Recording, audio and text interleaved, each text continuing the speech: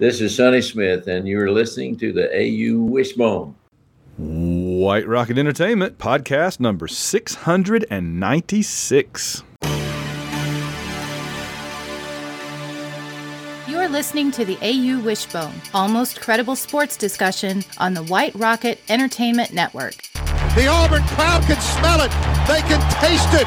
They can almost see Minneapolis. I'm not even hungry and I can taste it. The Auburn Tigers, for the first time ever, are going to the Final Four.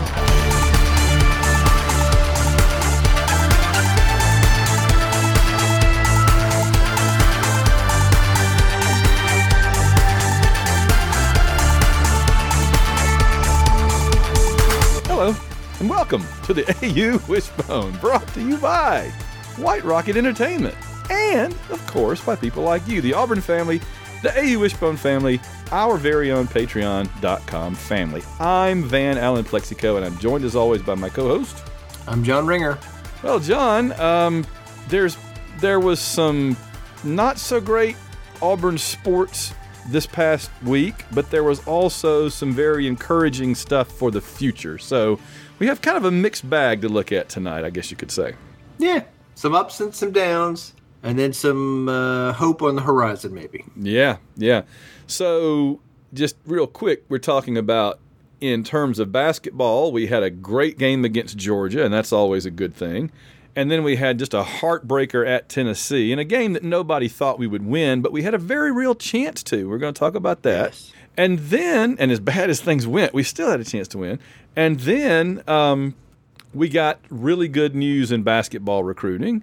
And then we got more really good news in basketball recruiting. And then we got really, really good news in football recruiting, which continues to just be kind of mind-boggling. So where do you want to begin? I want to take just a moment to talk about, we've talked about the tough losses on this show. That's part of what we do, is help fans think through it. And I want to talk up for a moment about, how did you feel after the Tennessee game? There's so many storylines that I could go down, and I have one I'm going to talk about at some point compared to last year. But I think when you say, how did I feel at the end of that game, I was very disappointed we didn't win. I was very angry and upset about how it ended, but I was also just kind of flabbergasted that we were even in the game, considering how our offense, I think it was really kind of like that. You know what? I think it was kind of like that Alabama LSU game a few years ago in football. It was like 9-6. It wasn't so much that both offenses were inept, although ours has been inept at times. I think it was more that just both played really good defensive games, and nobody ever got off a good shot. The difference to me, the difference in that game, the reason we lost it, other than a line cheating ref, is that our shots that were tough didn't go, but our shots that should have been easy and should have just fallen continue to fall off the side of the rim. We had one that went all the way through the cylinder, turned around and came back out again. I mean, we just had shots that went everywhere except into the hole. And even when they went in the hole, they didn't stay in the hole. So for portions of the game, it looked like we were at the fair shooting at one of those smaller regulation rims. So. Yes, and that's been a problem all year, and I don't know why it is, but I don't know if it's that they haven't practiced enough just under the goal putting it in, or if there's like an invisible cover that keeps getting put over our end, or it's just bad luck or karma. I don't know. I mean, maybe Bruce broke a mirror and walked under a ladder next to a black cat crossing his path on the way to the first game of the season, but it just seems like if we could have just made a couple of those gimme shots, we'd have won the game. Yeah, it's a lot. It was very frustrating, very aggravating. I loved Bruce's comment after the game. We were not intimidated by the home crowd. Yeah. The Auburn team, were not intimidated by the home crowd. Somebody was, but it wasn't us. And that was, at the end of the game, in a super close game, the home crowd and the home court cooking was the difference. Yep. Now, you are correct. If this team in this game and other games what from bad offensively to mediocre or poor instead of just bad, then we'd have 2 or 3 more wins, including wins over Tennessee and West Virginia on the road. Yes. We're that close, but I got something to say about that in a minute. Yeah. So, but we, that there's no magic shooting bullet walking through the door. No, no. So it kind of is what it is. But I also, I just want to take a moment and say, hold on, John. Now you said there's no magic shooting bullet walking through that door. Larry Bird's not walking through that door, fans. That would help. Kevin McHale's not walking through that door, and Robert Parrish is not walking through that door. Any one of those would be happy to. I'd be happy to have him walk through the door, or reasonable facsimiles thereof. All right, I'm sorry. I was going to say the 1985 version of those human beings, not the not the 2023 version of those human beings. Not rolling through that door. I think Robert Parrish is deceased. Well, then I certainly hope he's not walking through that door, because then it becomes a zombie. This is not a Last of Us podcast, John. We don't need to go there. So, but I just wanted to say, we went into the arena of the number 2 team in the country, who has one of the historically best defenses in the last 15 years of college basketball, and stood toe to toe with them and had a chance to win the game at the end, and probably should have won the game at the end. And here we are. It felt like an NCAA tournament game. Yes. No, the intensity was up there. You are correct on that. It felt the intensity level was conference tournament play. NCAA tournament play. Yeah, it felt like, and it felt like one of those games where they're a 2 and we're a 15 or something. Maybe we're an 8, something like that. And everybody's on upset alert and tuning in to watch to see if Auburn can pull it out. That's right. I think we even got an Apple alert while I was watching it saying Auburn might be about to upset number 2 Tennessee. Do you want to go over to that? And I'm like, I'm already on it. But thank you. I guess the thing I want to say about it, I know we've done our 1 minute, but I have another thing I want to say completely separate, which is that this time last year, I think our team had already peaked, right? In late January, early February of last year, we were playing as well as we did the entire year. I think that's fair. And by March, we were not playing as well, or teams had figured us out and we couldn't stop it or something, right? And as much as this year's team, in no way is this year's team in playing up to last year's level, but this team is what we have. And they have not peaked yet, I don't think, by any means. I think they're only going to keep getting better. It seems like Wendell's been getting better. Now maybe KD is getting a little better. I think Janai Broome gets better every time he goes out there. He's playing at a very high level. Yes. And I think Flanagan is certainly better than he was at the very beginning of the season, and certainly better than last season. Jalen Williams is playing better than he's played in his entire career. So even if this team reaches its peak, that peak may not be close to what last year's team's peak was, but it might happen at a better time. Because if they continue to get better now in February, then maybe when the tournament season rolls around, they'll really be clicking at the top of this team's ability rather than being on the way down like we kind of were in hindsight last year. I may be crazy, but let me cling to my hope that there's something to that. No, and I get what you're saying. Like the peak, potential of this team is not nearly as high as the peak potential last year's team. Right. But if this team plays to its potential and continues to improve, they could reach that peak, and that would be at a higher level than last year's team was playing going into the tournament. At that time, yeah. Yes, at that moment. On the way up rather than on the way down. I mean, the 2019 team, we said this over and over, the 2019 Final Four team was not playing much better than this team this year at this point in the season. They were very mediocre for most of the season. Yeah. The team that went to the Elite Eight was like 18-9 or something going into the tournament season. So, the last year's team was up there with the Cliff Ellis team that was undefeated for most of the season as far as great during the season, but that doesn't get you a whole lot in March and April. You know what I mean? That's over with. That's a done deal. You get your nice SEC regular season championship, and that may be all you get. And that's all that team last year got, and that's all the team that Cliff Ellis, the 99 team got ultimately.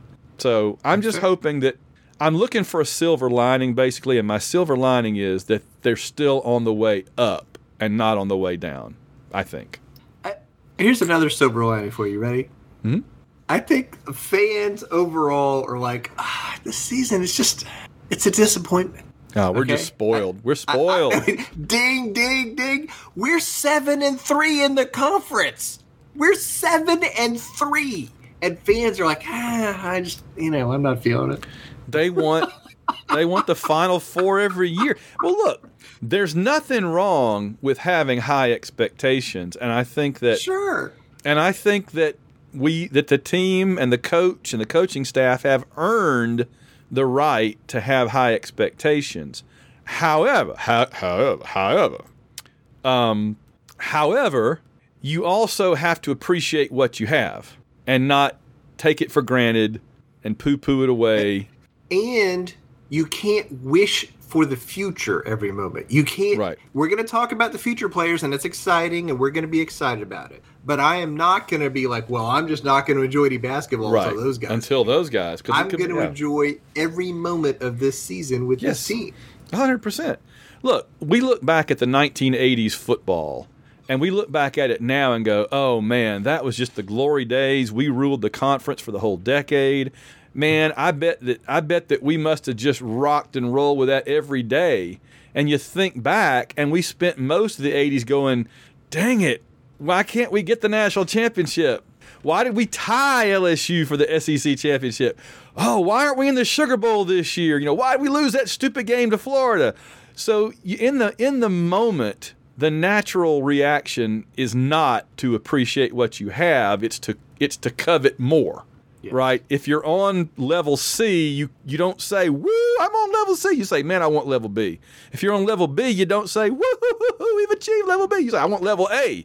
It's only when you look back later in hindsight that you think, man, I wish I had appreciated it more because now we're on F, or something like that. So, yeah. Then we had the 1980s and we should have appreciated it more because then along came potato. Potatoes.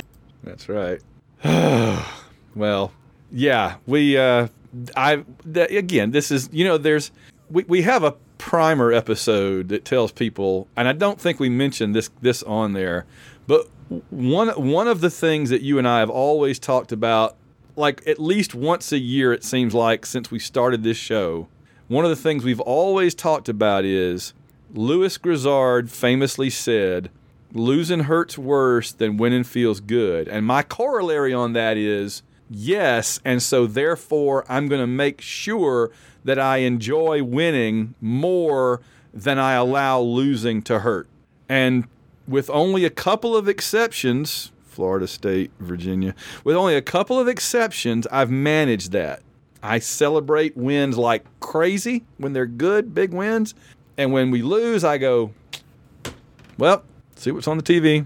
Let's read a book. I think this is a very good perspective we remind fans about. There are a lot of games in basketball, and it's tough to get wrapped around the axle after a tough loss and get down about it and stuff. But there's a lot more games to play and a long way to go, and you have to appreciate the games that we have. Speaking of which, we dominated Georgia last Wednesday at home. Oh, yes. One of the best offensive games in the history of Auburn basketball. It didn't seem like it at the time. It just felt like things were finally working. But you look back on it and go, yeah, I mean, yeah. Let me bring up the thingy here. You did include you helpfully included the link. 94-73. Oh, this was the 94 points. The same team. This was the game. Georgia scored more than double in the second half what they scored in the first half. They scored 24 points in the first half, which is probably about what we scored against Tennessee, honestly, and what Tennessee scored against us. But Georgia scored 49 points in the second half, but we scored 52 points in the second half. They hit 14. This is, okay, here's a tale of two cities, all right? Athens, or Auburn, I guess, and Knoxville. The best of times, the worst of times, okay? Against Georgia, Georgia made 14 three-pointers and lost by 21. Just think about that for a minute. Georgia made 5 more three-point shots than anybody else we've played this year. They made 14, and they lost by 21. And then on the other hand, Tennessee went 2 for 21 and won because we went 3 for 20-freaking-7. In the Tennessee game, Tennessee and Auburn combined went 5 for 48 from three-point range. If just 2 of those possessions, instead of chucking up a three-pointer, we had taken it and somehow managed to get in a cheap 2, we'd have won the dang game. Yeah, 5 of 48, John. I hear you, dude. Tennessee's defense forces you into three-point attempts. They're really good inside. But you were correct. It is funny that the great outside shooting didn't help Georgia, and Tennessee shot 9%. Yeah. In that game from three-point range. That's amazing. Yeah. Yeah. I mean, if Tennessee had made their shots, it wouldn't have been close. Watching it as an Auburn fan, I'm mostly watching what Auburn's doing and thinking, how are we even in this game? And then it dawns on you, Tennessee fans are saying the same thing because both teams are just watching everybody miss. So both of those games were really, really weird outliers. And what was particularly weird about them is that they were back-to-back within 3 days of each other. Or 4, whatever it was, yeah. Just crazy. So what else we want to say about the Georgia game? That one guy for Georgia dominated us last time. Yeah. That one big guard, and we were not going to let him do that again, and they shut him down and said, everybody else, good luck. And I think he had 1 2-point basket. That's how much the Auburn defense said, okay, you're not doing this to us again. I wish we'd done that to the West Virginia guy. Well, I think, he, as I discussed last week, I think he was a little bit lucky. Yeah. I think we played pretty well against him, and I think he kind of pulled some. We should have kneecapped him when he got off the bus. Pulled some points out of the air a little bit. He did. Conjured them up. KD, is he getting it back? We had this. You had the joke a couple weeks ago. Is it time to talk about KD Johnson? And yes, it is, because he's back. He's back to being a contributor, a guy who could drive to the basket and make stuff happen when we need it, and who has just enough confidence, the irrational confidence, but enough confidence to be like, I can make this happen and help get us some points when we desperately need it. John, when the question is, what is best in life? What is best in life, John? Crush your enemies, see them driven before you, and to hear the lamentation of their women. And to see KD Johnson screaming and yelling and making faces at the other teams and their fans. That is what is best in life, John.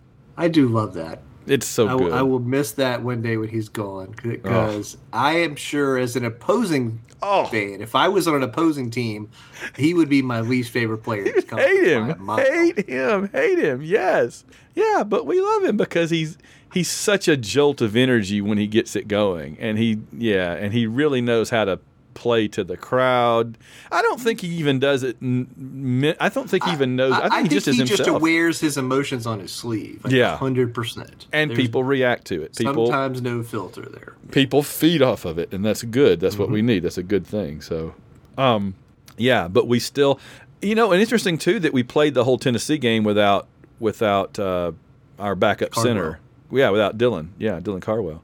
He supposedly sick. Maybe making the trip to A&M. I think he's making the trip. There's no guarantee he's going to play. And it mattered because they have a bunch of talented big guys at Tennessee. And so Broome had to play more. We played some Trey Hoare, backed him up a little bit. Yeah. But, at Cardwell, we could have used him against those big bodies. Yeah, you look at this team, and it really is a case of we had what was left over from last year, and then we usually reload. And reloading this year has just been a failure. I mean, Donaldson has done what he could. He's not terrible. He's out there learning and trying at the point guard back, just to give Wendell a backup. But Trehor and Westry have, for various reasons, obviously, Westry just is hurt or whatever. But that's what, that was what we were kind of counting on, I think, as giving us some punch coming in. Well, but the other thing we were counting on has happened, which is the players that were on the roster getting more experience and more time together and getting better. So Wendell Green is better than he was last year. Like he's a more experienced, capable player than he was last year. I think Jalen Williams is playing better than last year. I think Flanagan is clearly healthy and playing better. So I think the part of it was we had an inexperienced team, especially in the backcourt last year. And now we have an experienced team. They played a lot of basketball together, and there are times when that can really help us. But you're correct in terms of like new talent walking in the door making a difference. It's pretty much Broom. Yeah, he's the only one that really has been able to, and thank goodness. Yeah, thank goodness, because if we didn't have him right now, we would just be throwing up 70 missed 3-pointers instead of 50 missed 3-pointers or whatever it is. So good Lord, it's kind of like how we felt about the football team about 4 or 5 years ago. Is like if they just had one more person that could score. We wanted that one more running back. All those, there were 2 or 3 years that were like we just had one more running back, just a little more punch. One more receiver that could go up and get the ball. And I feel like that too. We got all the pieces except for we just need one. You're not going to get a Bryce Brown every day, but we need somebody like that to complement Wendell and KD and Zepp and give us a little bit of scoring from the backcourt. I think they went out and tried to get some of those guys, like West Virginia guy, and I also think Westry was kind of supposed to be that guy too. Exactly. It's just So, next year we should be certainly. I don't know what we'll lose. You never know, but we'll have a good core back. Whoever does come back next year is going to be very experienced, and then you add in the guys that hopefully didn't get to play this year but will be able to play, and then the new guys. So it's kind of funny. It's like people have totally forgotten the 2021 team. They keep saying, fire Bruce, or why are we doing all this terrible stuff or whatever. Yeah, you're it. And I'm like, every now and then this happens. Do you not remember the 2021? Because 2020 was the year we had the really, really good team that just didn't get to play. That there was no postseason because of COVID. And then 2022, of course, was our great team that went to number 1. But 2021 is the team that wouldn't have even made the NCAA tournament. That team was not going to make the NCAA tournament. We took a probation penalty on it very wisely because we weren't going to make it anyway. That's like if I agree to give away my Ferrari. I ain't got no Ferrari, John, so that's fine. I'm saying? We gave away an NCAA. Huh? I'll take it. Oh, well, you get a box of air. We gave away the tournament in a year we weren't going to make the tournament. But people kind of forget we were not good that year. The only, people talk back to how great the little point guard was. That was so Sharif Cooper. Yeah, Sharif Cooper. What else on that team was? What else do you point to on that team and say, "Oh, that was a good team"? No, nothing. They were not. Really Flanagan didn't have it his best year probably on that team, but the rest of it was not good. We were bad on defense. Yeah, and Cooper got to play about 10 games the whole season for various reasons. So, and then he's gone. So, I see. We were making up our all Auburn team, and people were saying Sharif Cooper, and I'm like, how can you even say that? If he'd played for even a whole year, I could consider him, but he didn't even get to play half the season of one season, and he had to get qualified, and he couldn't, and then he got to play a little bit, and then he got hurt. So, that's the equivalent in football of playing in like 4 games. So, and he was good for those 4 games. Yeah, but he wasn't like Jared Harper good for those 4 games. He's all right. He needed a lot of work. He needed practice. He needed playing time. He just couldn't get it. So, well, did we cover everything about the Tennessee game as well? We talked about Georgia.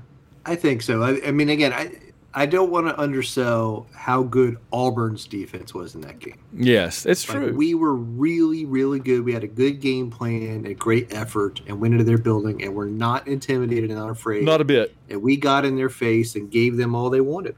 And we get that team in our building in a few weeks with Cardwell back. Oh, I feel good about it. You never know. I mean, you never know how things are going to play. But knowing this team and knowing what happened in this game there and knowing Bruce and his track record and knowing that it's Tennessee, right? I mean, it's like some teams have our number, Texas A&M, inexplicably, right?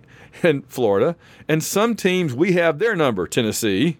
And so we'll see. But, yeah, I feel pretty good about the rematch. That's right. And honestly, I don't feel too bad about playing Alabama in Auburn coming up because I think Saturday, right? Because teams have been able to shut them down a little bit.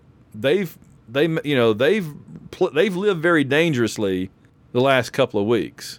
And Oklahoma beat their brains in. And Oklahoma's not that good.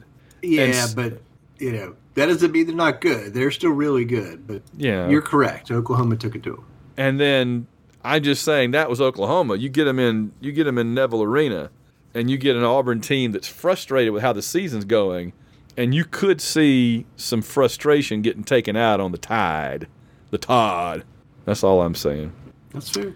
So coming up, and by the way, I got to quote myself, my tweet. I always like to quote my favorite tweet I've tweeted. I was proud of this one. I simply said about that last shot that Wendell tried to get off for the three-pointer that would have tied it. I said if we had had that referee in the Final Four against Virginia, we would have a national championship in basketball right now. There you go. That's a fact. That is a fact. Take it to the bank because he wouldn't have called the foul. Clock would have run out. We'd have won. That's it. Because the foul that I can't ever think of his name. I loved our guard that shot that defended on him. He was so good. The next year, Samir Dowdy, so good the next year too. Samir did 1/10 of what the Tennessee guy did to Wendell, like less than 1/10, and they called a 3 shooting foul. You'd think it was a Virginia home game. Unbelievable. I'm never going to get past that. It's going to eat me up till the end of my days. Because I did say a while ago, I don't want losing to hurt worse than winning feels good, but I said there are 2 exceptions, and that's one of them. I think we all know the other one. All right. Coming up, Texas A&M in Colleytown Tuesday. So most people listen to this show on Tuesday. We record it Monday night. It's up for a whole week, whatever. Most people listen on Tuesday. So if you're listening on Tuesday, it's tonight at 6 o'clock Central. That's a little earlier than sometimes. 7 o'clock Communist on ESPN The Deuce. Why do they always beat us? What is the deal? I don't know. It's their defense seems to really own us. The style of play they have. I think they know what we're going to do on offense, how Bruce wants to play an offense, and I think they have good defensive game plans, good players. They have big, tall, athletic guards that are a matchup problem for us on both ends of the court. And then they do some things that they're aggressive and attacking on defense in a way that causes problems. We talked last time they trap Wendell in the half court. Yeah. They really deny Broome the ball well. And so it was a real challenge to get good shots off in the same way it was in that Tennessee game. So, maybe we can go over there and play better against them than we played at home. We're going to maybe try some different things and see what happens. So, I think they're not as good as Tennessee, right? And we just stood toe to toe with Tennessee and traded haymakers. Well, so I think we got to go over there and.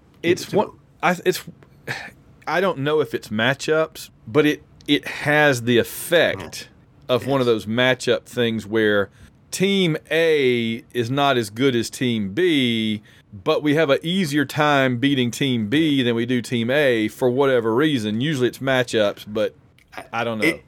To me, they understand what we're trying to do on offense all the time, every possession, and they are in it. They're anticipating where the ball's going to go and what our players are going to do, and they're standing there waiting on them in good position with their feet every time. And so I I think that's a big piece of it. And we need to change what we're doing a little bit in order to have a chance to win that game. We can't go in there and run the same game plan we run the last 2 games against it. Yeah, no, we've got to do something different. There's no doubt about it. And again, I have confidence. I mean, how can you not have confidence in our coaching staff? They're going to figure something out. I have great confidence in our coaching staff. They had a great plan for Tennessee. It almost worked. That's right. Shots had just fallen. So college game day is going to be in Auburn for the Alabama game Saturday at noon Central, 1 o'clock Eastern. Yeah, it's a big game. Again, college game day was huge last year when they came for the Kentucky game. Yes. It's going to be huge for this. Alabama's really, really good.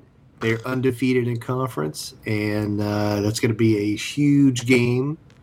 And I can't wait for that game to see it. So I'm excited. I think they're a really good offensive team. So it's going to be our kind of the opposite of Tennessee. At home. Yeah. They're good on defense, but you're right. It is a little bit the opposite of Tennessee, where it's really a question of can we stop their firepower and then can we keep up?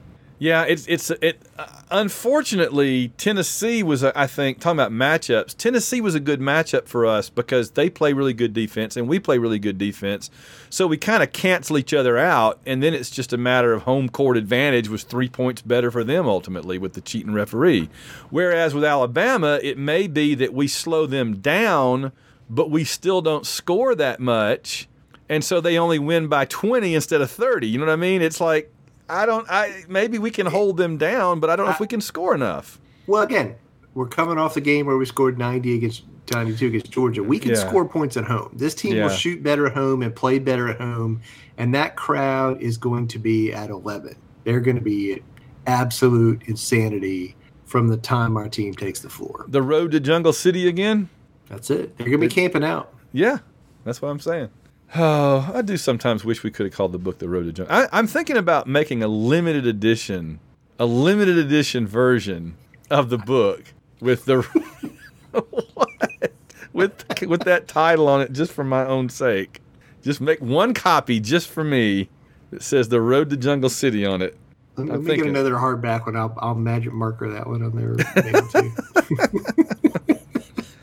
Oh, man. Oh, John, miracle alert. My wife just texted me from the Smithton Police Department. The water line is fixed. Water will be turned on momentarily.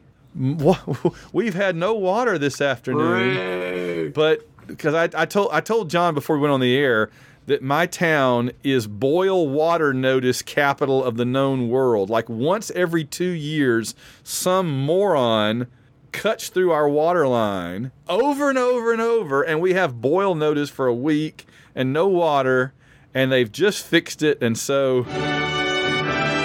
there it is. John, you can see it anyway. There's the pipe.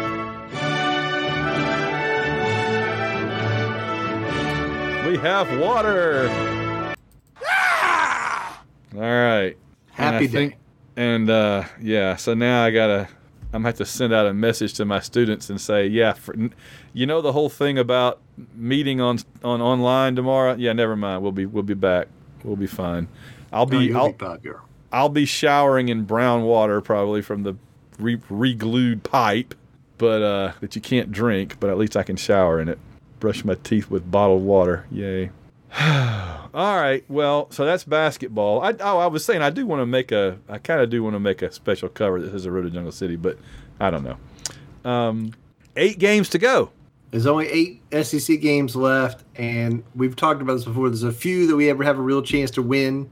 The Vanderbilt, doable, but we gotta steal one of these other games. Yeah. The road game at A&M, the home game against Alabama. Yep.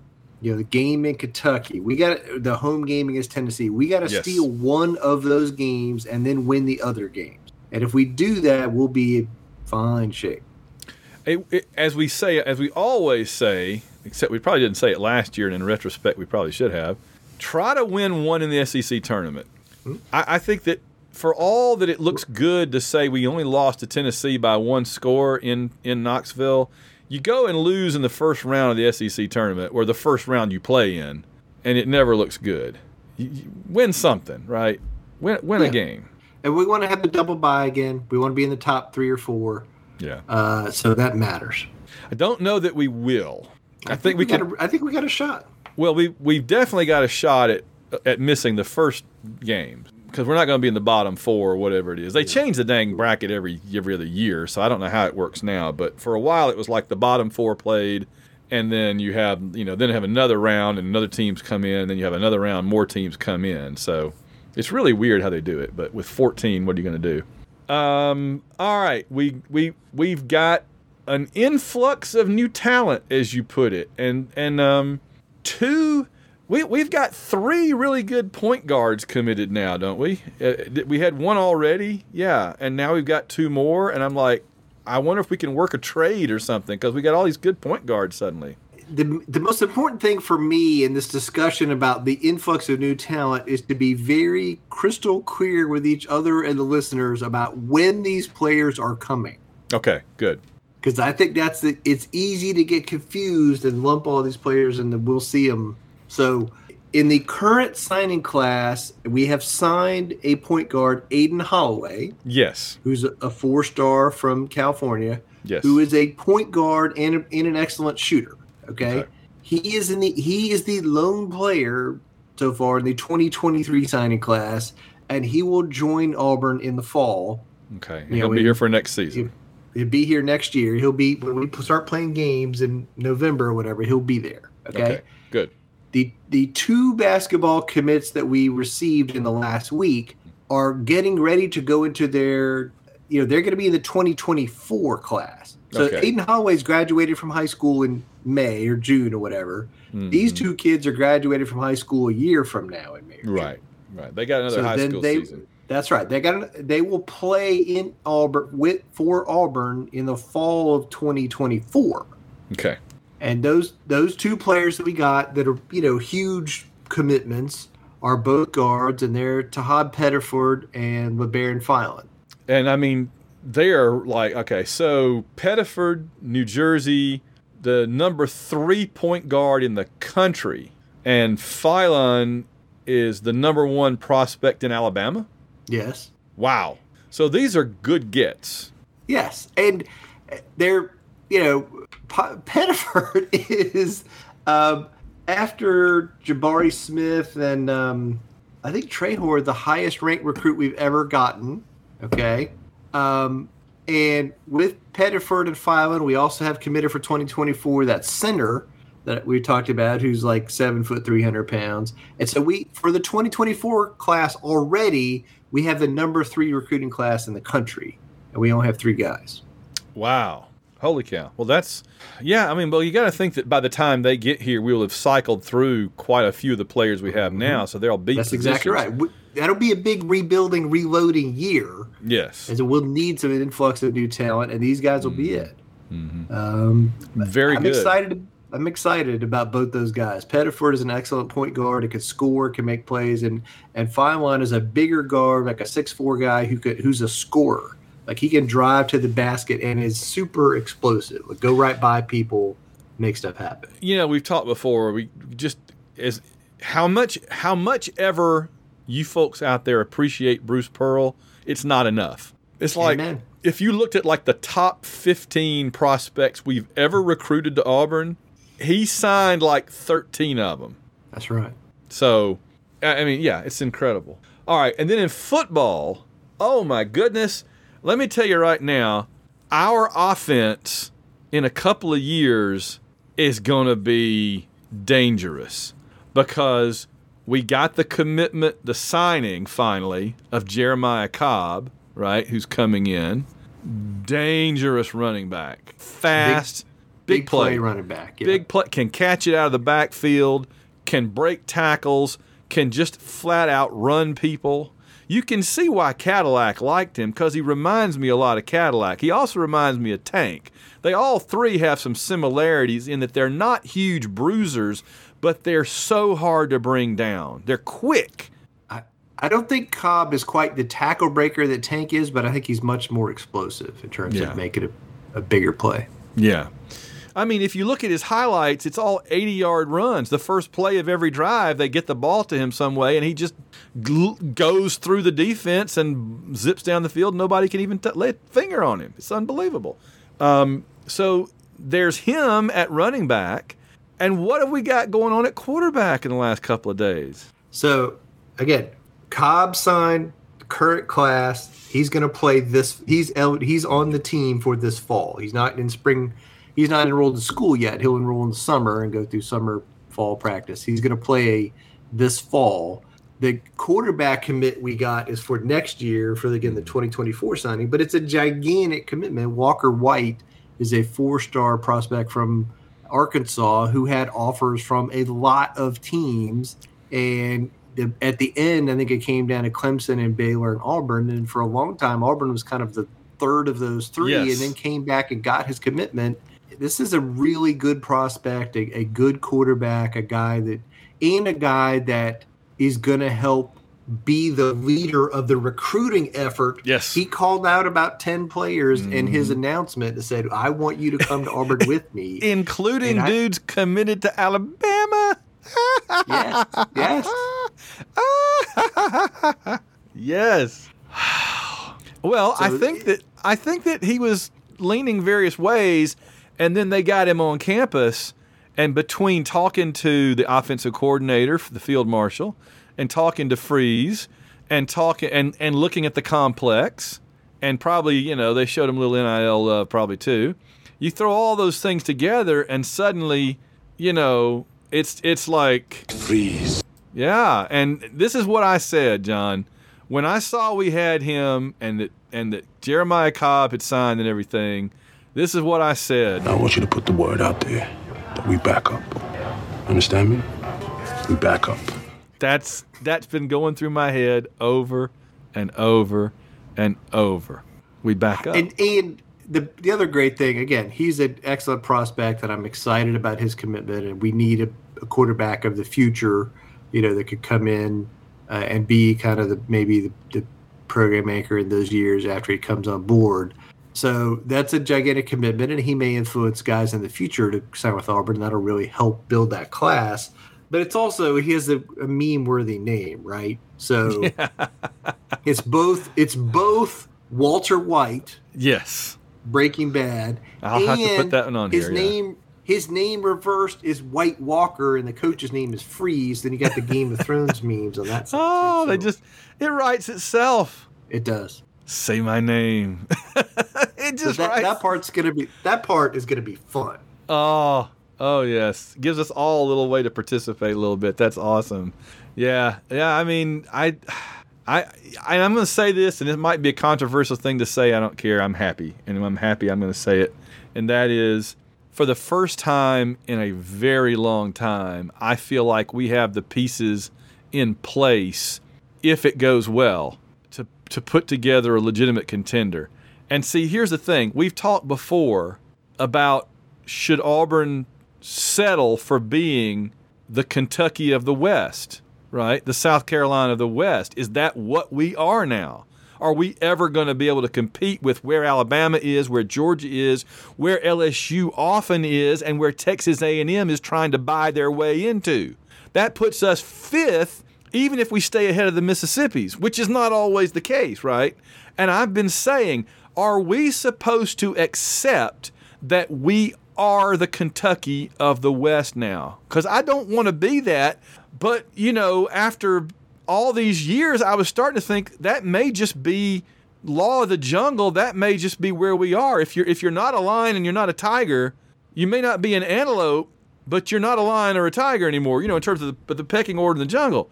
And this is making me think what we're doing this last couple of months is making me reevaluate that and think maybe we can be. Maybe we've been accepting too little. Maybe we've been selling ourselves too short. And I'm very excited about that. I haven't felt this way, honestly, a little bit in 2013, obviously. And the last time before that I felt this way was 2009, when it felt like we were building something, bringing in Cam, and hoping he would be good, and bringing in the running back, Dyer, and In 2009, I felt this sense of, hey, we're building something here. And in 2013, for a while, with things going our way, even then, though, you kind of felt like, it can't always go our way this way. The ball's bouncing our way a little bit. It's been a while since I felt this way, and it feels good. It feels good. I do think I think one of the things we're seeing is, this staff is doing a great job. And they have the alignment and the support of the right people, the NIL, the facilities, all that stuff is kind of lined up just right for us at the right time. Yeah. And I think the staff has taken advantage of it. And I think the last two staffs often didn't, A, didn't, and B, mostly didn't, or sometimes didn't, and didn't consistently. Yes. And so I think they can, we're really changing the trajectory on the recruiting class. And again, we got a long way to go. A long way to go to get to where you're talking about, but we are headed in that direction on the path that we need to be on, and that is something to be excited about. Now, I want to point out two other commits that we hadn't even mentioned yet. We also got another 4-star cornerback in the 2024 class of Walker White named Jaden Lewis, who's from Alabama, and then we got in the 2025 class, so the class after that.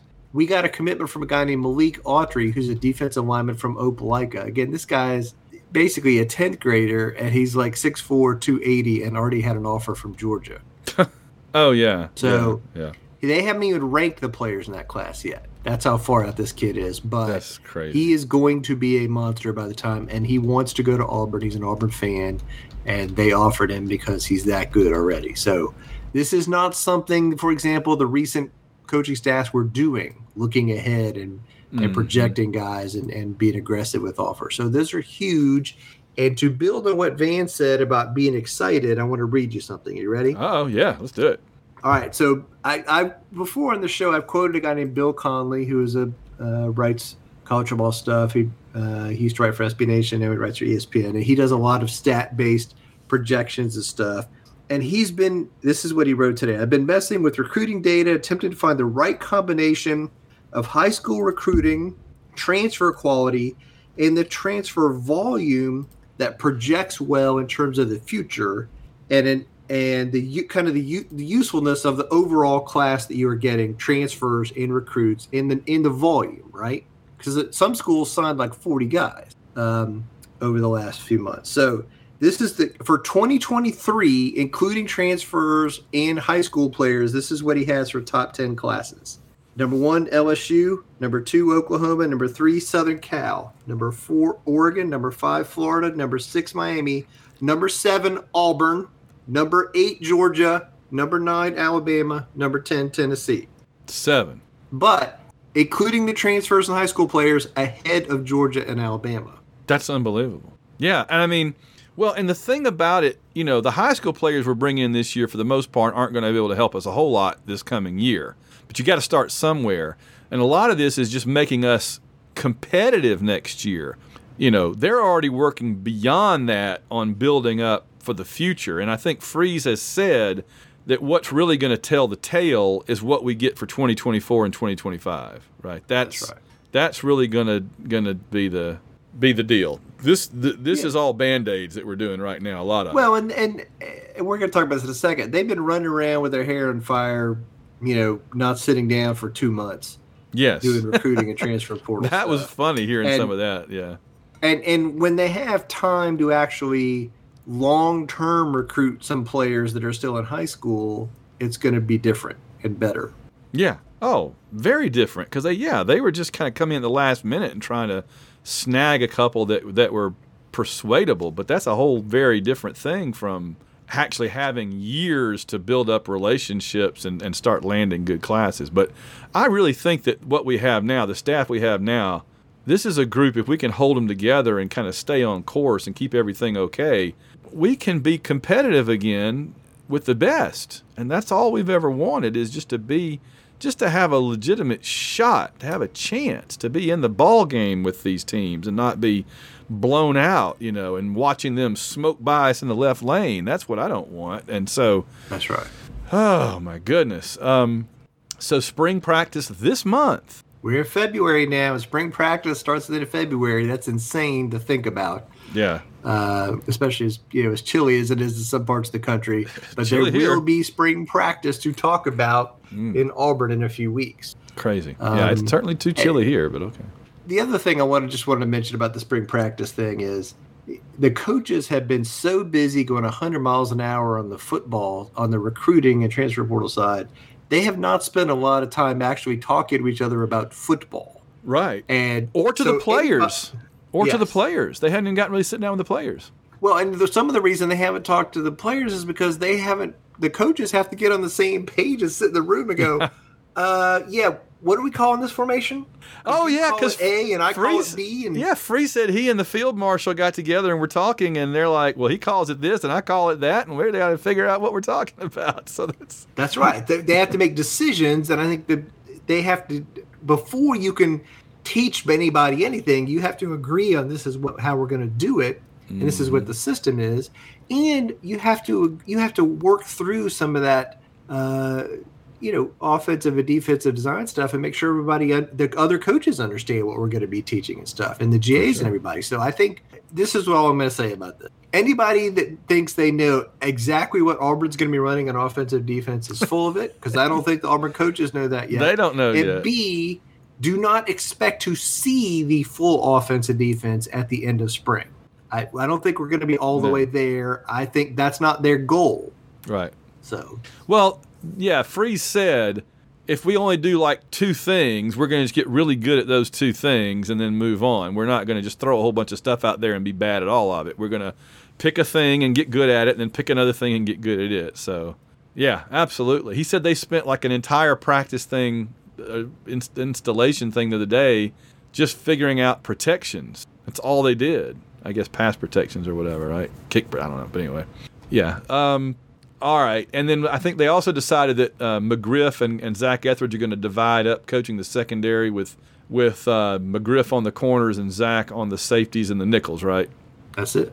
Yeah, so because we've been wondering, that's something we've talked about before, is if you're going to have two secondary coaches, and you needed them both, especially for recruiting, how are they going to divide up the job? And now we know, so all right. And I did like that Walker White said that that our coaches were passing game geniuses, and that was a big part of why he chose Auburn, is he's really excited about. It's been a long time since anybody said that Auburn's coaching staff was passing game geniuses. I mean, I give Gus Malzahn credit. He was a running game genius. I'll say it. He was. He could generate a running game out of cardboard and salt shakers, and that's probably how he came up with most of them at Waffle House. But not great in the passing game, and so it's just going to be interesting to see what we can come up with in a little more of a mixed offense than we've had in a very long time. I know that. Potatoes. He wanted to have a good passing game, but he was trying to fit the round pegs in the square holes and everything. And that's another thing Coach Freeze has said is we're going to look at what we have on the field and base our offense around that rather than trying to force them to do something they're not good at. Again, these are all just like revelations of genius that are just common sense if it wasn't such a revelation to us.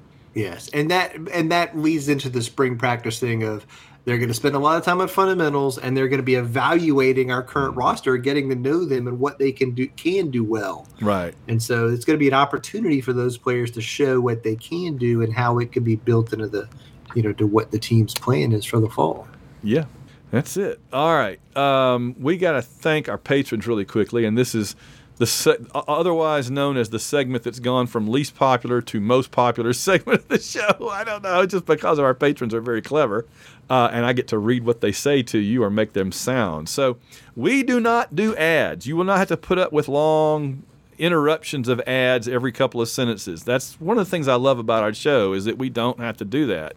But we do have bills and have to pay the bills and everything, just like any other podcast, any other show. But we rely on you folks to do it, and you always come through for us. But we can always use more patrons to support the show. And in exchange, you get things like you'll get to participate in the March Madness brackets that we always do. That's always a ton of fun. And we'll have our Fantasy Formula One League coming up again, I'm sure, very soon, because they're getting ready to roll the cars back out again.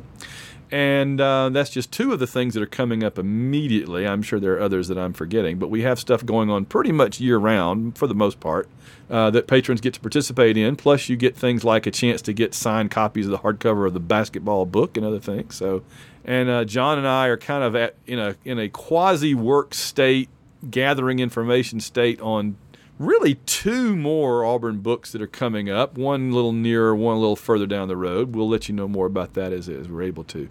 So if you want to be part of the fun, go to and join the family, go to www.auwishbone.com, www.auwishbone.com. Click on the big orange. There's a lot of stuff on that page you can dig around in, but click on the big orange button to become a patron. Here are the fine folks who currently are doing just that and keeping the show on the air, and we thank them for it. They include Samuel Salvatore, Boris the Tiger's burner account. Boris is still not sure how he feels about that. Carl Von Drunker, Chris and Clinton Stewart, Ann Kanjian, Bradley Blackman, Daniel Odom, Gary Grant, a.k.a. AU Fan at KSC, Logan Chilton. Hey, there goes Tank. Matthew Flowers, Michael Kirshner, Phil Amthor, who of course is the Master Sommelier level sponsor and paying for Adam Hill's Grounds Crew level sponsor. We did change the sponsor levels a few months ago to make them a little more Auburn-centric now that I've split away the Patreons for the non-football stuff to other Patreons. Richard Stevens, Steve Trawick, Susan Trawick, Trombone Tiger, Willie Carden. I forget. This one is like a series of instructions. So here is this. Let me see. Hold on. I got to do this, and then I got to do the aha. Oh, it all makes sense now. Yeah, I love this, which is tonight's forecast. A freeze is coming. Oh, it's good. The transfer portal. All right. Basketball season plus the basketball book, a winning combination since 2022. I agree. Ben Bloodworth, Bleeds Orange and Blue. Welcome aboard, Bleeds Orange and Blue. That's, I think, our newest patron. Chris Hilton, Chris Thrash, Clay Henson, Dan Thompson, Earl Ricks, Eric Morgan, Bobby. Freeze has more O-line commits in 4 weeks than Potato had in 2 years. Okay, Mark always lets me insert my own sound clip, and I always forget. You know one that I haven't heard in a while, but maybe this could be like encouraging for the team? And March Madness, let's shock the world. Yeah, let's do it, Sir Charles. Let's do it, Chuck.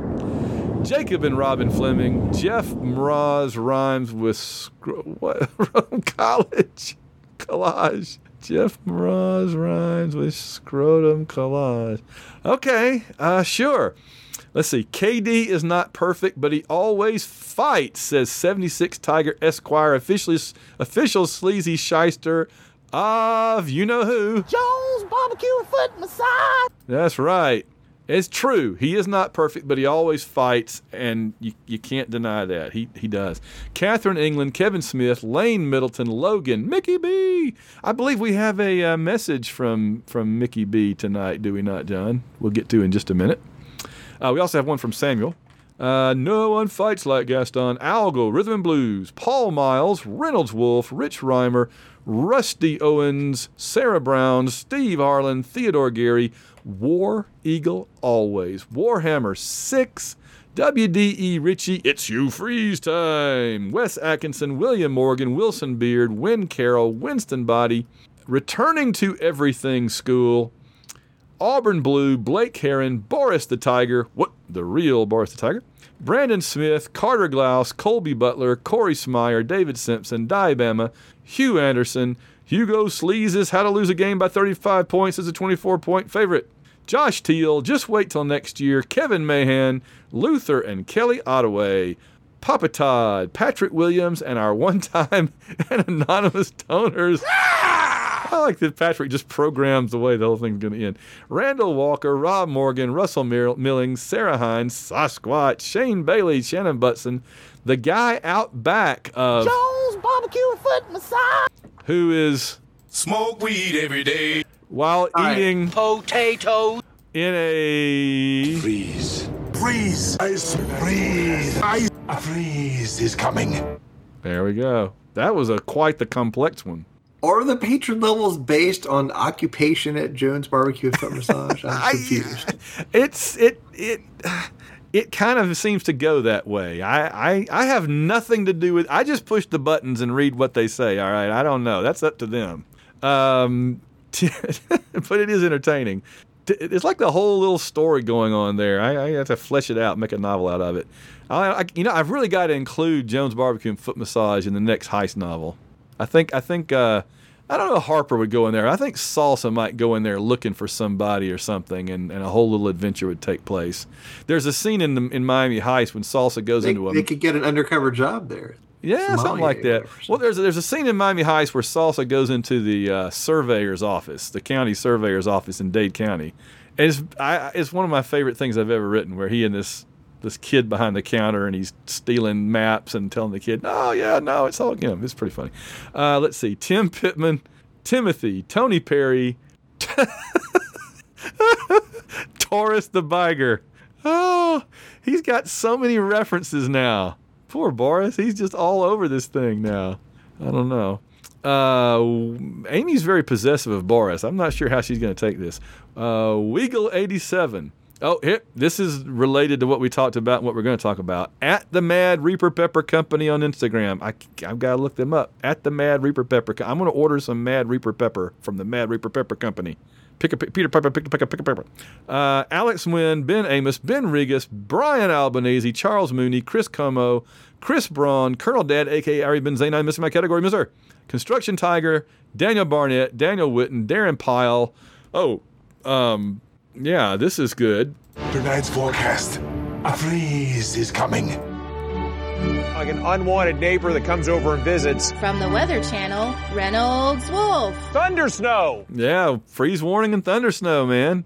I'm detecting a theme, and he's pointing that out. That's good. All right, last few here. Elizabeth Donald, escort Hugh Freeze elsewhere. We still have some dissenters among the family, and that's all fine. Let's see. We gotta get better at celebrating. That's always popular. If our former coach smoke weed every day, would he be a baked potatoes? I guess that's probably fair. I'll buy this for $1. James Taylor, Jason Albrick, Jeremiah Schumann, Jim McCrory, Joey Miller, Joseph Iliff, JT Jarhead, Justin Bean, Katie Fights for all of us. I am Tiger, official feline of soundboard of Jones Barbecue and Foot Massage. All right, I like it. Kenneth Brent Rains, the barbecue. You have failed me for the last time. A.K.A. Auburn Dad for life. Mark Squire, MVP captivating Kathy Bright. Your love of the half-things leaf has clearly slowed your mind. Paul Bankson, Royce Alvarez, Russell Souther, Ruth and Darren Sutherland, Spanky. I'm at the bottom of this list because Not Vincent! But not for while you can, monkey boy. There you go. Good job. Well played, Spanky. I like it's just like they take control of the soundboard for this segment. It's very entertaining, at least to me. Sports Illustrated's Auburn Elvis, Stephen Thompson, Slinko Family, Tim Sauls, Trevor Johnson, Why Are You Booing Johnny's Right, and Brant Rumble, plus our one-time and anonymous donors, and that is the end of the list. So be it. There you go. All right. I'm closing out the statistics. I'm closing out that. Oh, you know what time it is, John? Guess the game time, Van.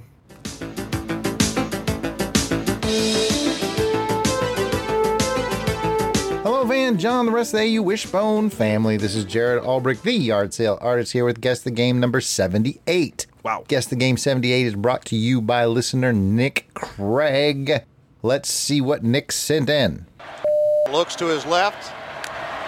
Comes back with the snap. Floats it for the end zone for... Did he catch it? Oh, yeah! Touchdown, Auburn! Just like that, Auburn has come alive in the last 6 minutes of this game. All right, guys, I will see you in the hint file. My first thought was Nix to, who was our really good receiver the last couple of years? Sanders? No, you're talking about Bo Nix. Bo Nix, yeah. Yeah. Well, the Texas A&M game several years ago, where they came back strong, and Nix threw the ball to Williams. I think that was Seth Williams. Now that was a different quarter. It was 17 or 18. That was that wasn't Bo Nix. It was Stidham. Jared Stidham. Okay. Yeah, I think the clue there is that he said Auburn's come alive in the last 6 minutes, because you remember we threw like 2 or 3 touchdown passes in the fourth quarter, and we were like down. It was like we were down 21-7, and we won 28-21. So I think that's what. But my first thought was the Oregon. Wasn't it? It was either Oregon or Washington. Remember when Nix hit? I think it was Oregon. Well, there was two. Nix hit Seth Williams in the Oregon game, a neutral site, but the Washington game was a last minute pass to Sal Cannella. Oh yeah, that was Stidham, I think. Yeah, but when he says "come alive in the last 6 minutes," that kind of makes me think it's the Texas A&M game. Okay, what do you think? It was definitely Rod though, and it's recent. I agree. I think it is recent. I think it's them, and I think it's my instinct was that Texas A&M game. Yeah. All right. So, but what year do we think that was now? All right, we got to go last year. Last year was 22, right? Mm-hmm. So it was it had to be 18 then, because Stidham was 17 and 18, and 17 was in Texas, in College Station, and the one that we're talking about was a home game for sure. Okay. So it's 18. So we're going to say 2018 Texas A&M. Texas A&M. All right, here's the hint. Here we are in the hint file. Let's de-bleep this thing and give it another listen. Stidham looks to his left. Yep. Comes back with the snap. Floats it for the end zone for Williams. Did he catch it? Oh, yeah! Touchdown, Auburn! Seth Williams. Just like that, Auburn has come alive in the last 6 minutes of this game. Okay, gentlemen, I will see you in the answer file. You know what, though? This makes me miss Rod. I don't want to say anything bad about Andy. He does what he can do, and he's him, and he's great. But Rod had gotten so good, and Rod wasn't great the first couple of years. He had to kind of grow into it. You're not Jim Fife overnight, but Rod had gotten so good.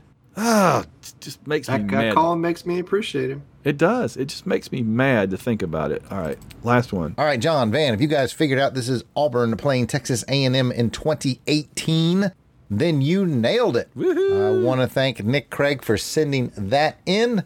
If you have a suggestion for Guess the Game, you can send them to me. I am at Yard Sale Artist, Twitter, Facebook, and Instagram. Or you can email them to me. I am Jared, that's Jarrod, at theyardsaleartist.com. Until next time, Van, John, War Eagle. Yeah, all right, that was a good one. Yeah, I appreciate, as always, we want to thank Jared for doing these.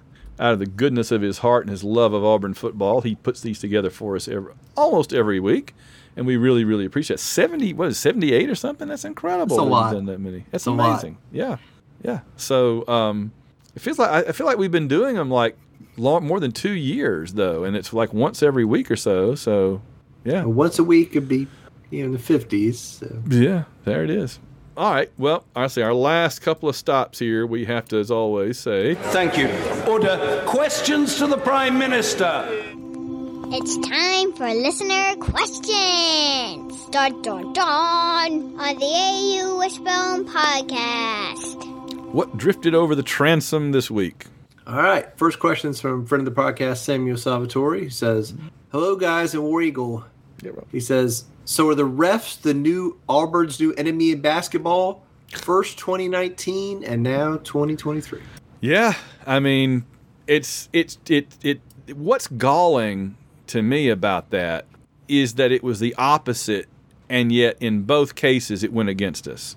Yes. You know what I mean? When ticky tack hurt us, they called it ticky tack, and when it would have helped us, they didn't. That's what I'm trying to say. No, you're right. It's tough to be on the wrong end of that call both times. Both ways, yeah. In both directions, yeah. Oh no, he's right. All right. Our next question is from friend of the podcast, Spanky. Yes. Who says, Van and John, I love the show And he said the title of this podcast is an idea for an off-season show. Mm-hmm. He says, Van and John, I love the show. I've listened for several years, and I'm a patron. Your great content convinced me that certain things are worth paying for. Oh, we appreciate that so much. I hope to someday meet you two in person. We could swap early 90s Auburn political science stories. Political science. Oh, man. It was happening there. It was exciting. All right. He says, I have a suggestion for a summer show. While I can't help you on the subject matter for the show, I have an idea for the theme of the show. Your recent fascination with peppers, I thought it would be a good idea for the two of you sample peppers from around the neighborhood or the web. While delivering the show, we could test the old myth of real men don't cry. Thanks for all you do, Spanky. I like it. I'm a big pepper guy. I'm a big fan. So, you know, I enjoy peppers, but that may be one that we end mid-show or something. We may have to suddenly go off the air. You have to get the test pattern ready. When John showed me that the message from Spanky, and of course we know Spanky's been a patron since basically the beginning, because how long have I been going Spanky, right? I mean, come on.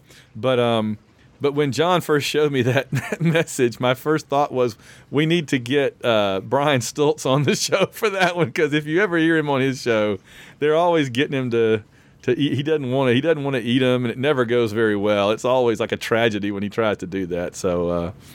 Yeah, I'm down with that. I'm down with sampling some different hot peppers while we're on the show. I always want to get some sauce. I've been cooking those hash brown omelets lately. You know, where you use the big like a hibachi type grill. And I bought a bunch of hot sauces for them, and I just can't find one I really like. They're all just too mild. I've got the Zatarain's, and I got the Frank's, and I got the Texas Pete's. And the only thing that really does anything, Zatarain has a good flavor. It's just not that hot. Regular Tabasco has a little bit of a kick to it, but maybe it's just that I'm dead. I can no longer actually feel. I'm like the dudes in The Last of Us. I'm just going, give me hotter pepper sauce. I think I'm in trouble here. So. It just doesn't do much for me. I blame having COVID twice. I can't taste anything anymore, so I just need hotter and hotter sauce. Well, we'll think about that. That's a really good idea. So, all right. Do you have ideas for this summer pepper show? Send them in. That'd be great. Compare peppers to teams or something. I don't know. So, all right. We can get Jared in on that too. I bet Jared would be fun to have in on that too. That'd be good. You need him. All right. This is a question from Bill Miner, who says, guys, since Boris the Tiger seems like an international tiger of mystery, if safe for the podcast, how did he end up with his name? How did Boris get his name? It sounds like he's some kind of Soviet agent or something. I understand that, but it's nothing nearly so sordid. You can make up your own stories, but the real story is that when I got him way back in like 2001, my girlfriend at the time said, "Oh, he's got a ruff of white fur under his neck, so he's a Siberian tiger." I'm like, "Oh, is that what that means? I didn't even know." And she goes, "Yeah, so you should name him like Boris or something." I go, "Okay, he's Boris." So there you go. And he's been Boris the Tiger. It just kind of suited him. And occasionally he has a Russian accent, and occasionally he doesn't. And he had this whole thing. There's a whole backstory to Boris that people don't know. We'll do a whole episode on him sometime. When he first came along, Tommy Tuberville was our coach. And I like to think of Boris as like if you took the beating heart of Auburn, like if you took Aubie's heart out just temporarily and made a little furry thing out of it. He's basically just like the spirit of Auburn in a little furry creature, okay? And that's all he cares about. That's all he knows about is Auburn stuff. That's all that matters to him. And so there was this thing he would do where after we got rid of Tuberville and brought in Chizik and Gus and everything, if any of us would ever in the room around Boris would ever mention Chizik being the coach or Gus being the coach, Boris would say, "What?" Because he didn't understand that the coach he'd had from the beginning wouldn't always be his coach. He's just very innocent that way. You know what I mean? He has that innocent personality. He loves Auburn, and he can't concede. He thinks Tuberville is still our coach. We just try not to say around him that he's not anymore, you know. So there's a whole story there, but we'll get into it another day. We're running late, so. Do we want to being replaced by the stuffed animal? One more email. All right. From this is from Josh Corbett, who says, one simple question this week: what is the ceiling of this basketball team? Thanks for the shows, guys. War Eagle. No, Josh. That's a really good question. That's kind of what we were touching on a while ago. Is that I don't think we know yet because I think they're still going up, and that's a good thing. They haven't peaked yet. Now, I don't know that it's much higher. I mean, honestly, I think the ceiling of this team is to play defense like they're playing now, and for some dang shots to fall. If we can just get some more shots to fall, we'd have won 3 or 4 more games already, easy. Again, if this team gets hot and plays like average offensively, yes, that's hot for this team. Yes, we could win the SEC tournament. We could win 2 or 3 games in the NCAA tournament. Yeah, and again, they're peaking. They're moving. I don't know if they've peaked or not, but assuming they're on the way up now, I feel good about it.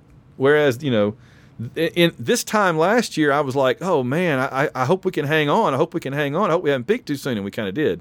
This year, I'm like, come on, just get those shots to fall, man. That's all. Just get some offensive rebounds, get some putbacks, get some second chance shots. They just were having such trouble getting second chance shots. Oh, it's driving me crazy. So, do we want to go around the SEC? I mean, I think the only thing I think we can just wrap this up with that Alabama finally got their coordinators, right, or more or less. Yes, they hired the offensive coordinator will be Tommy Rees, former Notre Dame quarterback and Notre Dame offensive coordinator, and the defensive coordinator is one known to us, one Kevin Steele. And I think Rees is not somebody that everybody was super excited about at Alabama or super impressed with other places, but I think like Brian Kelly tried very hard to hire this guy at LSU, and Nick Saban hired this guy at Alabama. So it's not the universe potential candidates. It's who you can get. Yeah. And B, those 2 guys are pretty good football coaches, and they both wanted this guy. They both wanted him.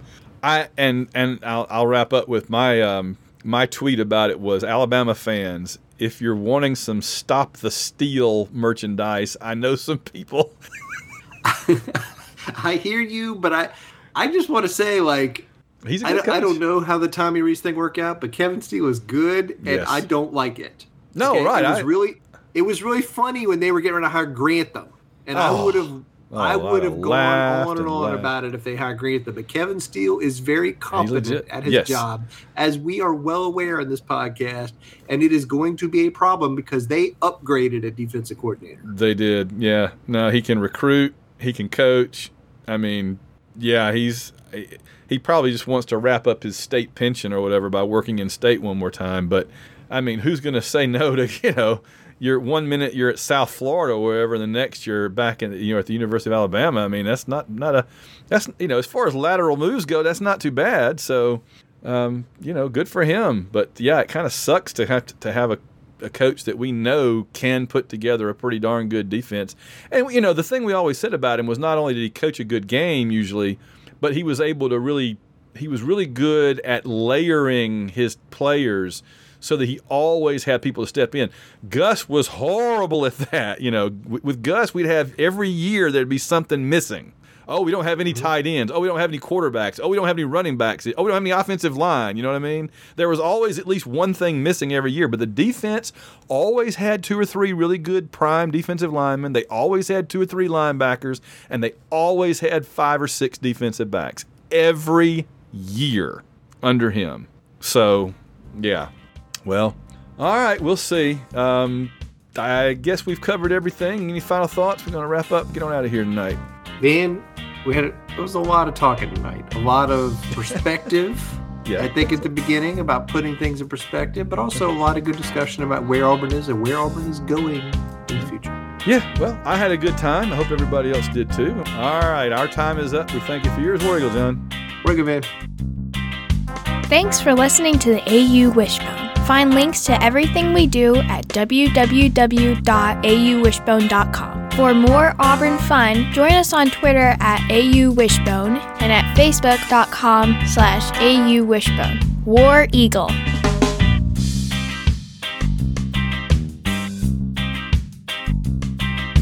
The AU Wishbone is produced by Van Allen Plexico and John Ringer. Copyright 2020.